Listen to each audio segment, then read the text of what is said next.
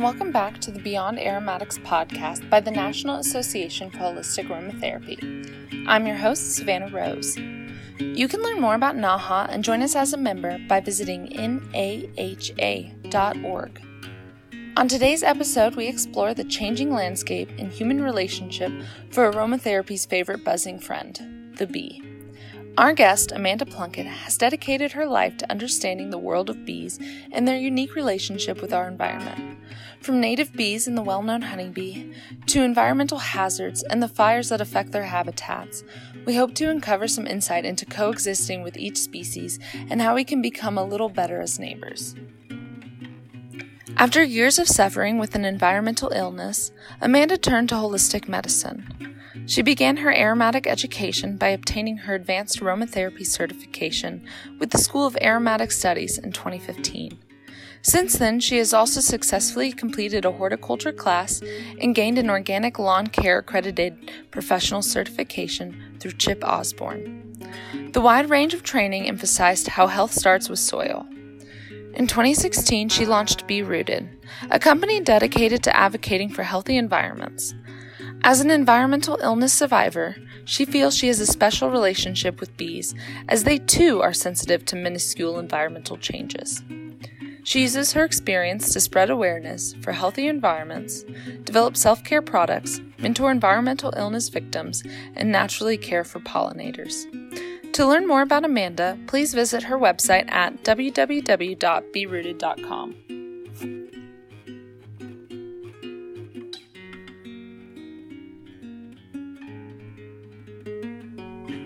So today I'm sitting down with Amanda Plunkett, who you might recognize from either our 2018 conference or from almost every single journal we've published, at least since.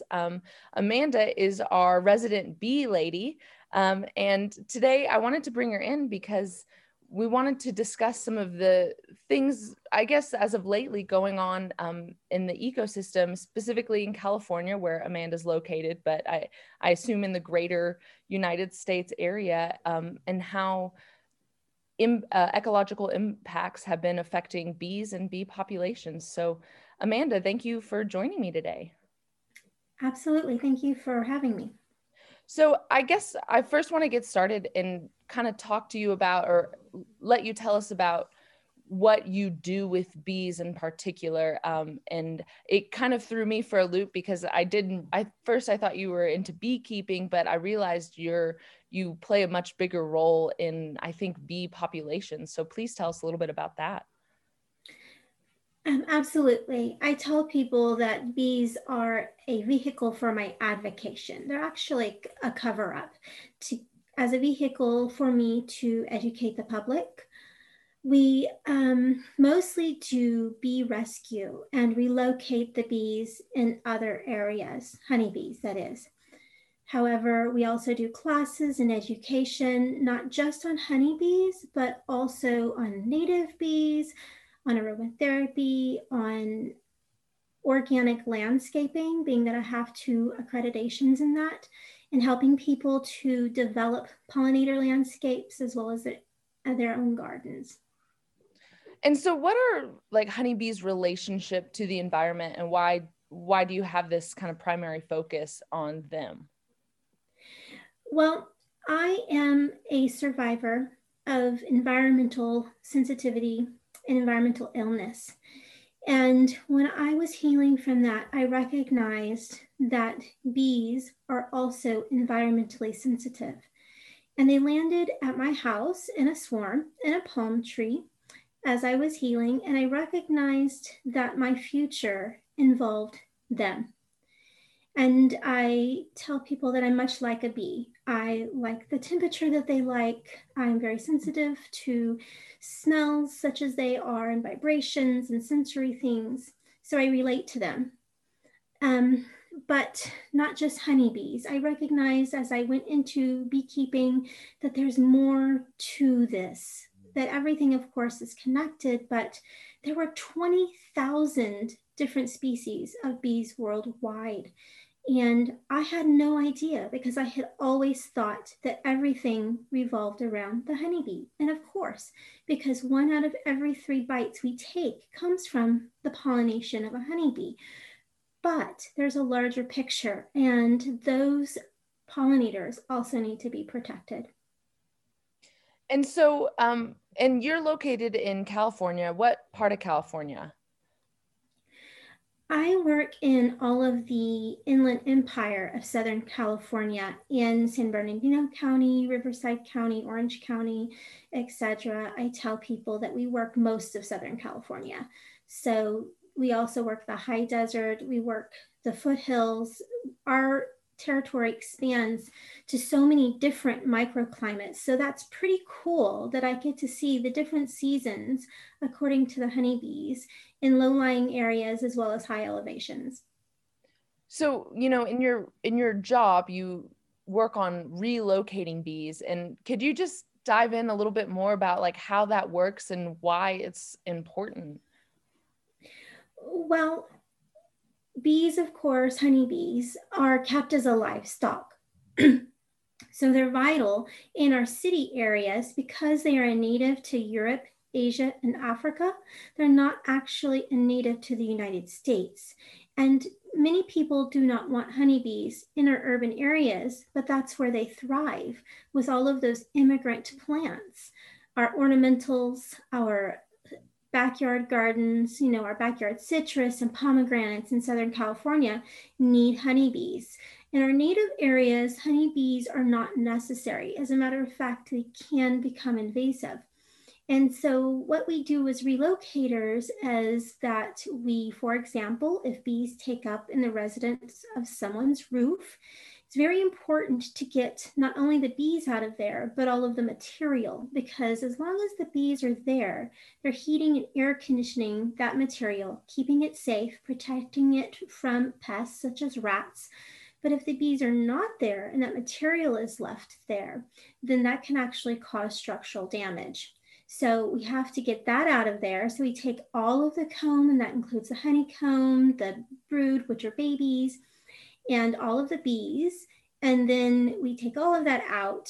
We void it out with insulation and we close it back up. We take those bees to a local sanctuary, and that is kind of our hub to determine where that specific colony will go in the future. And so you're kind of, so I guess you kind of stand to maintain a balance between where native bees reside and where honeybees reside. And we were talking a little earlier, and you were telling me that's because of the nature of the honeybees and how they, I guess, how they interact with other species. And can you tell us a little bit more about like why you have to maintain this delicate balance of these bee populations and where they're located? Absolutely. Our native bees are the ones that are at risk of being endangered. Being that honeybees are kept as a livestock, humans have a vested interest in making sure that those populations are high. And yes, our honeybee populations are significantly less than they used to be. As a matter of fact, in 1947, there were 6 million managed colonies in the United States that were registered at a time when many small farms and small family farms were not going to register their colonies. So the likelihood of that number being higher than that 6 million is actually very high. But in 2016, we went from 6 million colonies to only 2.5 million registered honeybee colonies. So that is a significant loss, especially to commercial agriculture. But in our urban areas, again, we do need those honeybees for our immigrant plants, but in our native areas, not as much. And there has to be that delicate balance because our native bees are at risk of being endangered, going extinct. There are over 20,000 different species worldwide of bees, and only a handful of those are honeybees. There are over 4,000 different native bees species in the United States and over 1,600 native bees in California. So I'm just going to use California as an example, being that I live and work in California. So we have 1,600 different native bee species in California. 70% of those live in the ground. So when we talk about saving the bees, we're not just talking about planting flowers, we're talking about saving the soil because most of those native bees live in the soil. And we have to maintain that delicate balance because the honeybee is what we call a generalist, meaning that of our California plants, they only pollinate about 130 to 160 of those native plants. So most of those they leave alone, and the other 130, 160, they can compete with other pollinators. For example, many studies by the Pollinator Partnership have found that they can be competitive specifically with bumblebees. And that is because bumblebees are also what we call a generalist, meaning honeybees will try to go from many plants, many plants, one plant here, one plant there, different species. They'll go to for example, our native buckwheat, but they'll also go to our native Encelias. Well, many of our native bees are what we call specialists. That means they only may pollinate one plant, or that one plant may only be pollinated by that one bee. So if the honeybee takes over the food for that one bee that pollinates that one plant and learns how to pollinate that plant, then they are competing with each other for the same food resources. Wow. And I think that kind of leads me into my next question, which was really why I reached out to you to begin with is earlier in this, I guess in this season, I was wanting to find if there was a correlation or something that we should be concerned about with all of these intense wildfires and our native bees and our native plants. Do you see some type of ecological impact or in the bees themselves and where they're able to roam and then the plants due to these wildfires? Well, wildfires and their impact on pollinators it's actually a very complicated conversation and very in-depth answer. The reason why is, of course, that destroys habitat for not only pollinators, but other wildlife. And as a beekeeper in an area where prone to wildfires, I'm very concerned as well.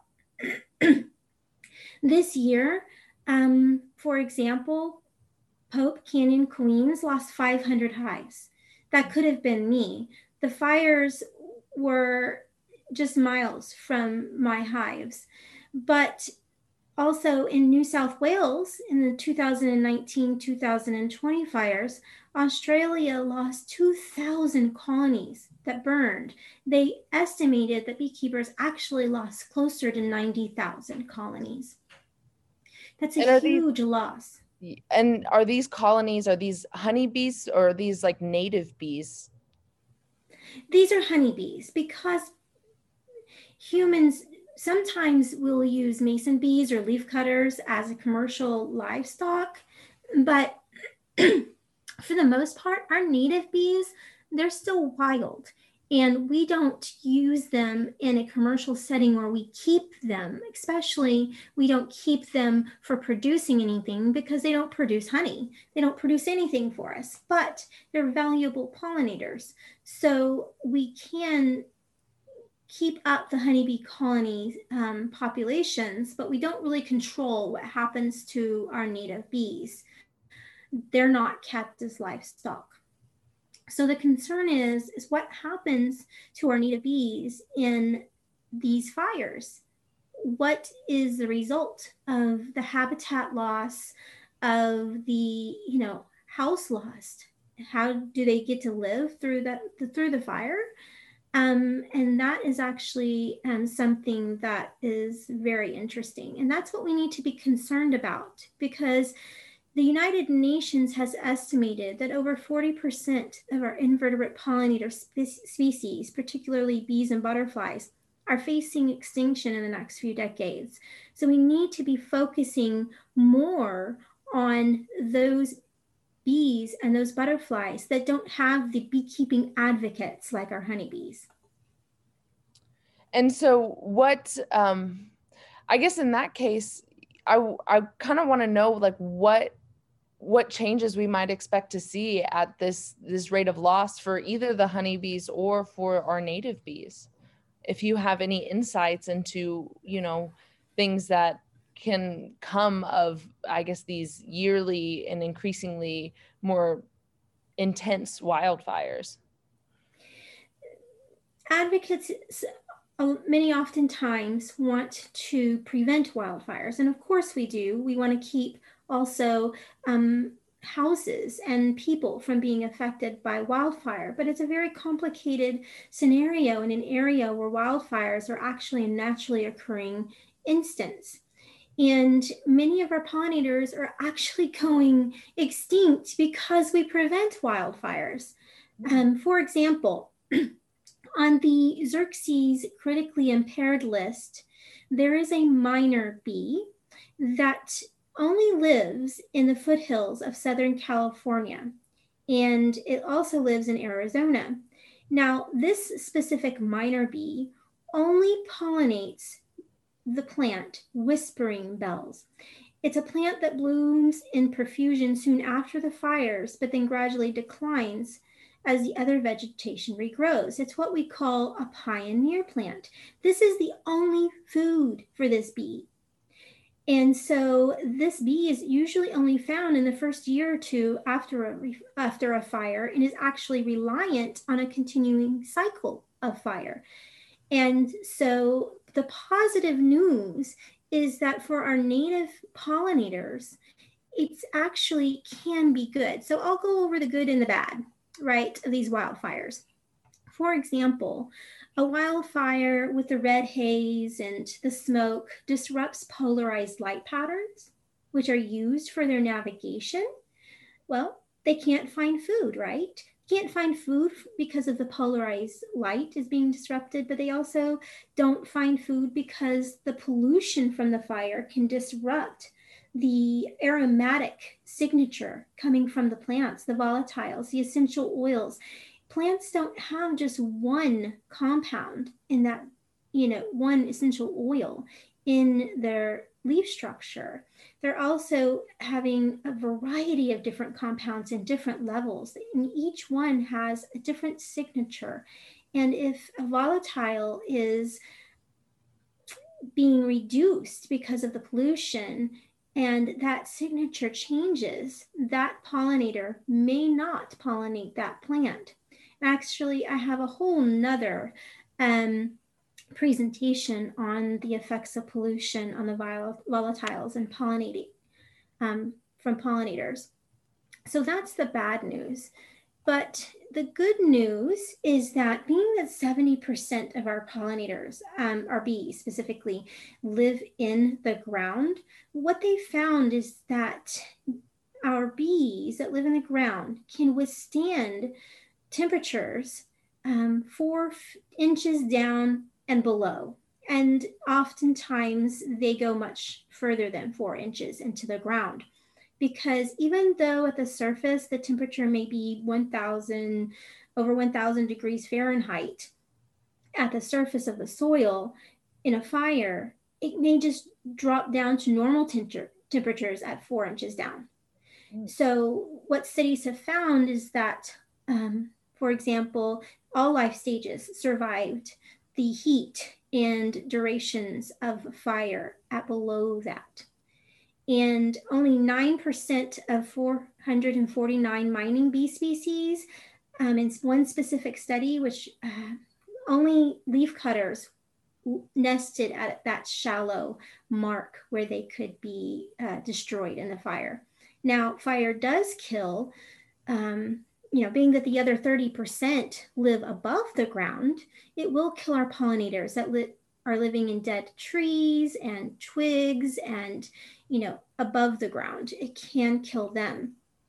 But over the course of time, as the pioneer plants come in 3-4 years post fire, sometimes they can find 20 times more species in that area that endured the fire versus in areas where fire is being restrained and natural fires are being kept from happening.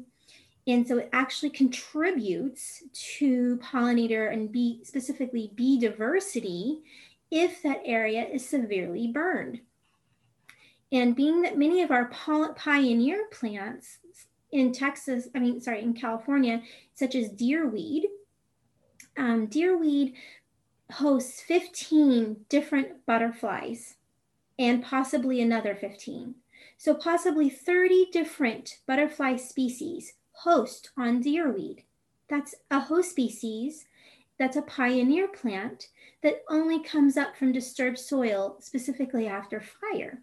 But if we're resisting those natural fires in areas where human populations are not at risk, then we do not see that increase the diversity of pollinator species over the long term. It's so fascinating to know that, so many different facets of like our ecological systems rely on these wildfires, and something that, we've feared in so many ways because of how much property damage they can do and how just intense it can be. But realizing how necessary they are, it's always this delicate balance of, our relationship to the world as people, and how this world already had its own way of balancing itself out. And with the honeybees, are these fires, they were destroying a lot of these colonies. Are these, in some ways, are there, I guess, ways that we can kind of balance this out? Because it seems like a lot of the native bees or types of native bee species really rely on this, but is it overall bad for the honeybee populations? Well, absolutely, because their habitat gets destroyed. But as beekeepers, we can ensure their survival if we have plans in place to move them and not keep so many colonies in one location. For a sustainable beekeeper, it's actually recommended to not keep more than 20 colonies in one location. So that's what I do. I try to be sustainable to keep the competition down for native bees, and keeping my colonies in one location at, about 20 colonies or less in most instances. And so where they're susceptible to fire, do we as beekeepers have, too many colonies in that one location, basically putting, all of our eggs in one basket, not diversifying our locations? And also, do we have plans in place, just as any other livestock keeper in those areas? Do we have plans in place for moving them and being ready to go, essentially? Yeah. And just, I'm so curious, what does it look like to move a colony of bees? Well, it's best done late at night after the sun goes down or when they're very cold, because most of the bees are going to be at home. You're going to lose less foragers that way. In a wildfire, you may not have that luxury, essentially, because you may be in a hurry to get them out of there very quickly. But if done late at night, or during the day, you close up the entrance. I keep moving straps on my hives, and generally it takes a couple of people. So this past wildfire season, my crew was on standby, ready to go. They knew at any point in time I may need to ask them to head up there with me, take the bees out. And so I keep those straps on them ready to go. You keep either moving screens or entrance reducers on the front, or you have entrance reducers ready to just close them up, put them on the back of a trailer or a truck. And also I had a friend who offered me to have a trailer on standby. for my hives in a specific area.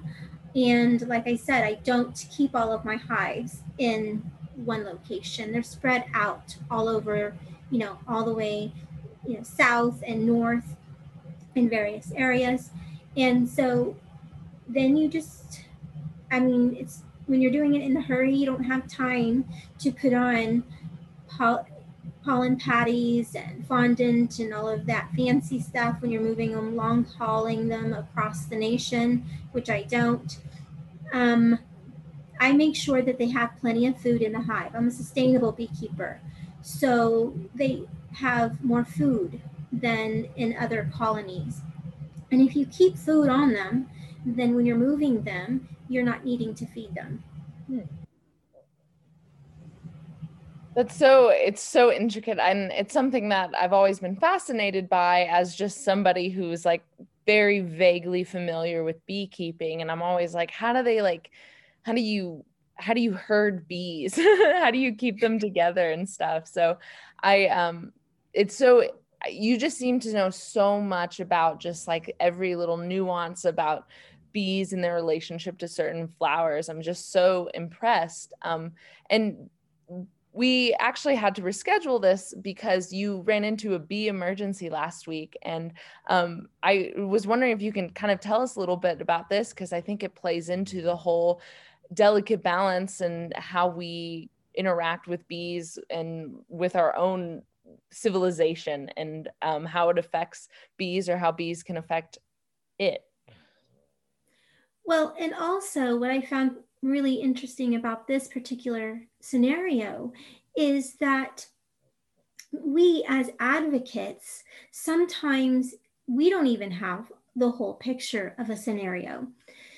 I was called in to help with taking down a 4-story dead tree. When bees take up residence in a tree, specifically in the trunks, oftentimes that tree is already decayed because they have to have a large volume of space for their hives. So they take up residence in trees that are already decaying, or they're sick, or they're dying. Sometimes that's not the case in like olive trees. Olive trees grow up, their base grows up, and so there's often cavities under the ground. Now that's natural even in a healthy tree. But in other trees where they're taking up inside of a branch or a trunk, they're often decaying and dying. And we do want to leave our dead and decaying trees because it provides wildlife habitat, and even, bees, important bees like our carpenter bees, they enjoy that decaying wood. And they're essential pollinators, specifically to, for example, to our passion fruit vines and our tomatoes. You wouldn't think that carpenter bees pollinate those, but they do. And so if the tree is decayed, the diameter decayed at 70% or greater, it is recommended when humans are, could possibly be in danger from that tree, it's recommended by the universities to take that tree down because it becomes a safety hazard.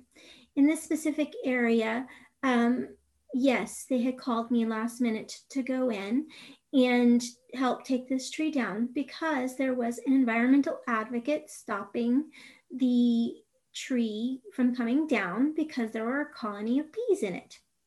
This environmental activist wanted the tree to be saved and the bees in it to be saved. So they called me in last minute to save the bees, and we were going to work in conjunction with the tree service, which, keep in mind, also had 2 biologists on staff, on site, that are very big environmental advocates themselves. And they also have a certified arborist on staff. So this isn't just any tree company. This is a very experienced and environmentally caring tree company. They're not just going around chopping down trees and, and topping them. So anyways, the tree had to come down because the property owner that owned that property had a house on the property and felt at risk from that tree. The tree actually was decayed. Keep in mind, this is, 4 stories high, big, huge tree. So up in the forest. And the person felt at risk from this specific tree. It was decayed quite a ways down. There were no leaves on it. And the thought is, we want to save our trees for wildlife, but that specific tree posed a fire risk because it was in the way of the power lines. And so Edison had actually agreed to pay for that tree to come down. And the property owner was, scared of this tree, and it posed a fire hazard. If that tree had fallen on those power lines, it would have destroyed that area if a fire had started. Not only the homes, but also many, many other trees in the area. And if it fell on the house, the people in that house would no longer survive. So the tree, we have it rescheduled,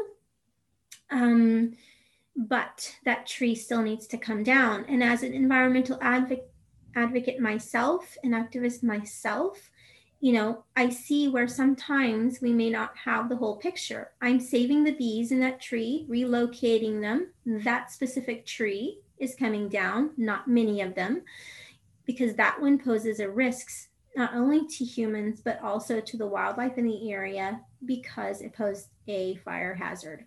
Right. And it's something like a whole layer of environmental issues that I honestly did not even realize would exist or would come into play. And so knowing that this is something that you do as a job, I guess, is it like a specific, I guess, is it a specific part of beekeeping, or is it something larger than that you got involved in with relocating bees? Is it something that other beekeepers also do or also advocate for, or is it something that you have seen as an area of need when considering like these layers of environmental impacts? I think that overall, beekeepers in general really are environmentally minded. In general, at least personally, even if beekeepers are involved in the larger monocropping agriculture where there's lots of pesticides, I know that they don't personally enjoy that. I mean, I wouldn't think. Most beekeepers I know are environmentally minded, but as far as all of these different layers and the different options, I don't think that most beekeepers are as involved in all of the different aspects as we are, specifically, pushing for organic landscaping or regenerative landscaping, kind of use those terms interchangeably. They have a lot of the same tenets, but making sure that's what I really want. My long-term goal isn't to just keep bees.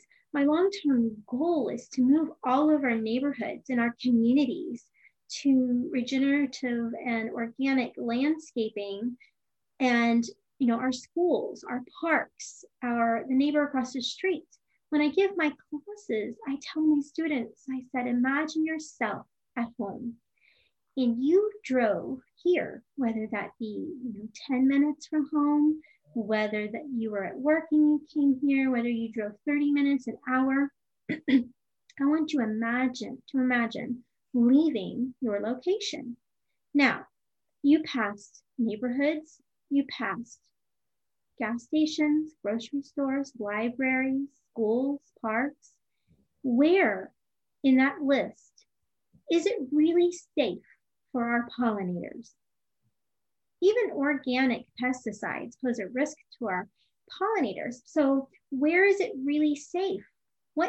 How many neighborhoods and cities have moved to pollinator safe landscaping?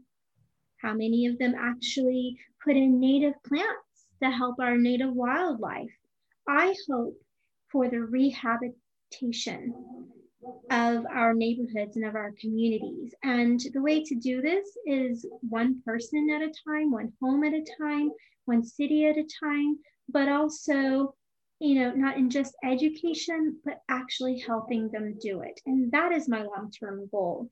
The bees are just a vehicle to that greater concept. And I don't think most beekeepers have that.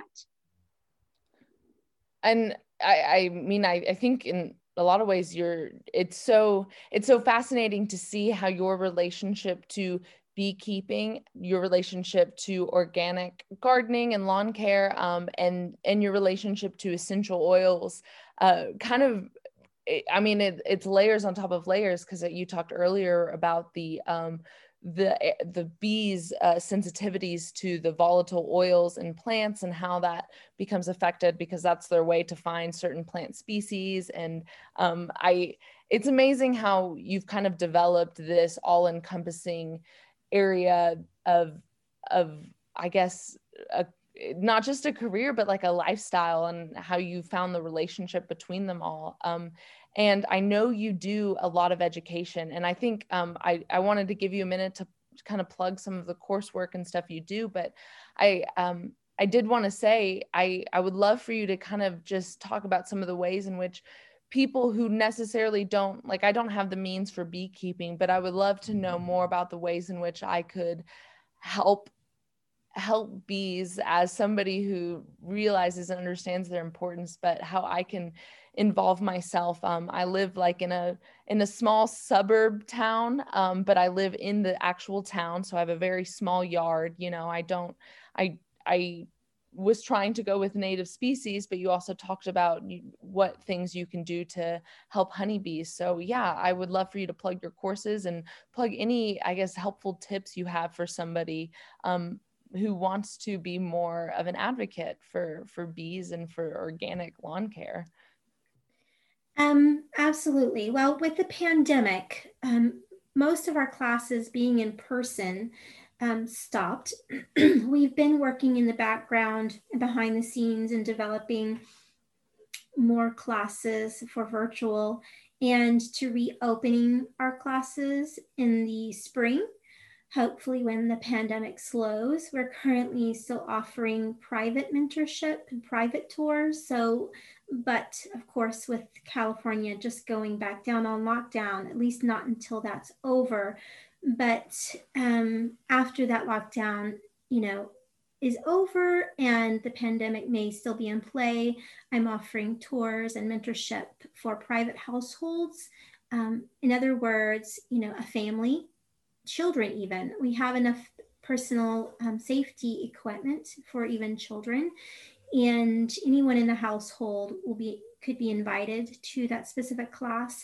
In the future, we've been working for several years in opening our sanctuary in a community garden. It's actually the Route 66 Community Garden in Rancho Cucamonga. Looking forward to opening that after the pandemic for larger groups and field trips. But also we hope to move to more virtual offerings in the spring. So that's kind of look forward to that in the spring. And then if you would like, in-person mentorship or household classes or tours after the lockdown, then we can still offer that until the other things are launched. My tips, though, are to really focus on any space you have, whether that is in an apartment on a patio.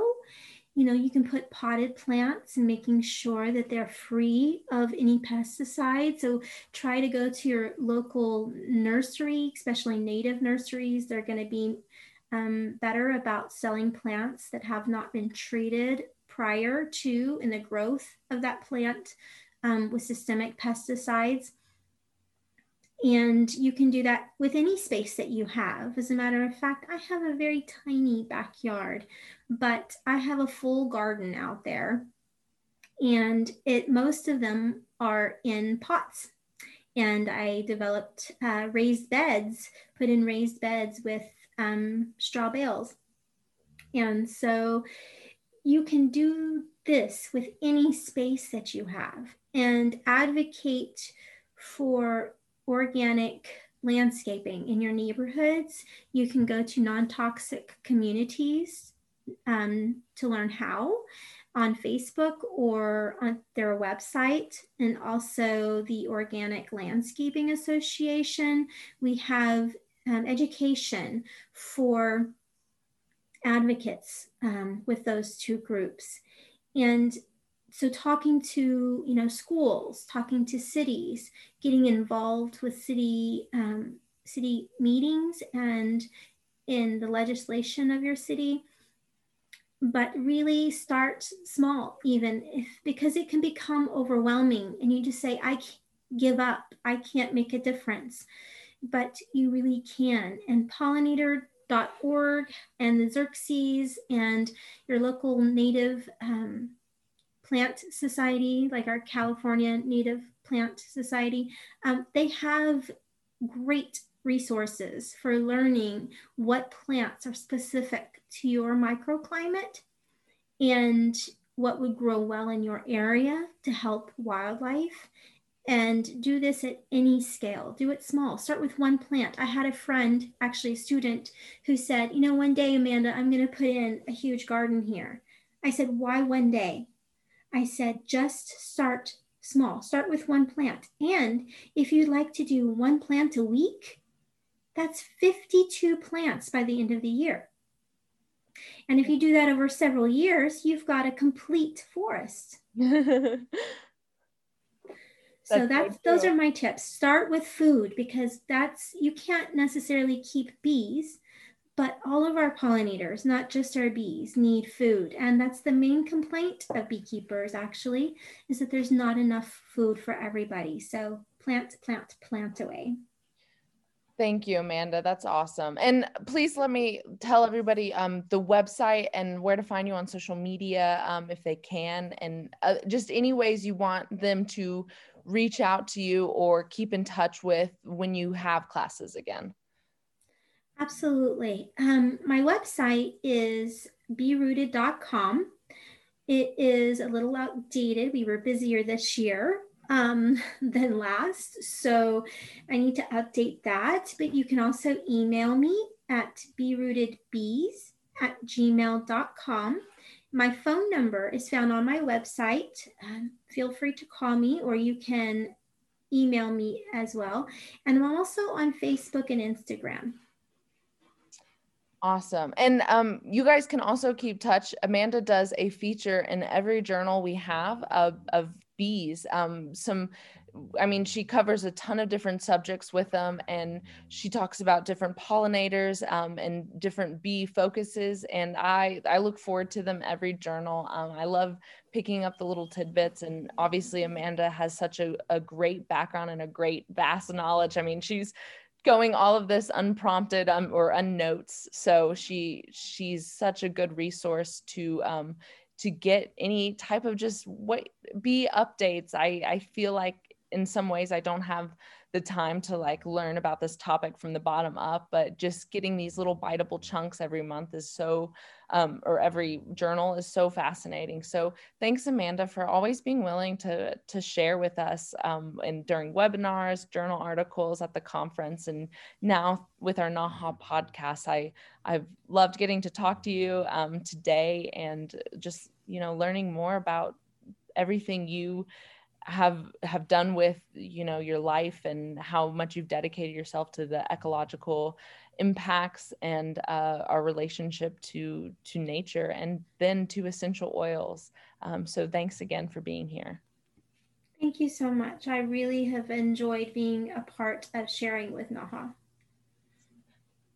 All right, everybody, we will see you next time on the Beyond Aromatics podcast, and thanks for listening today.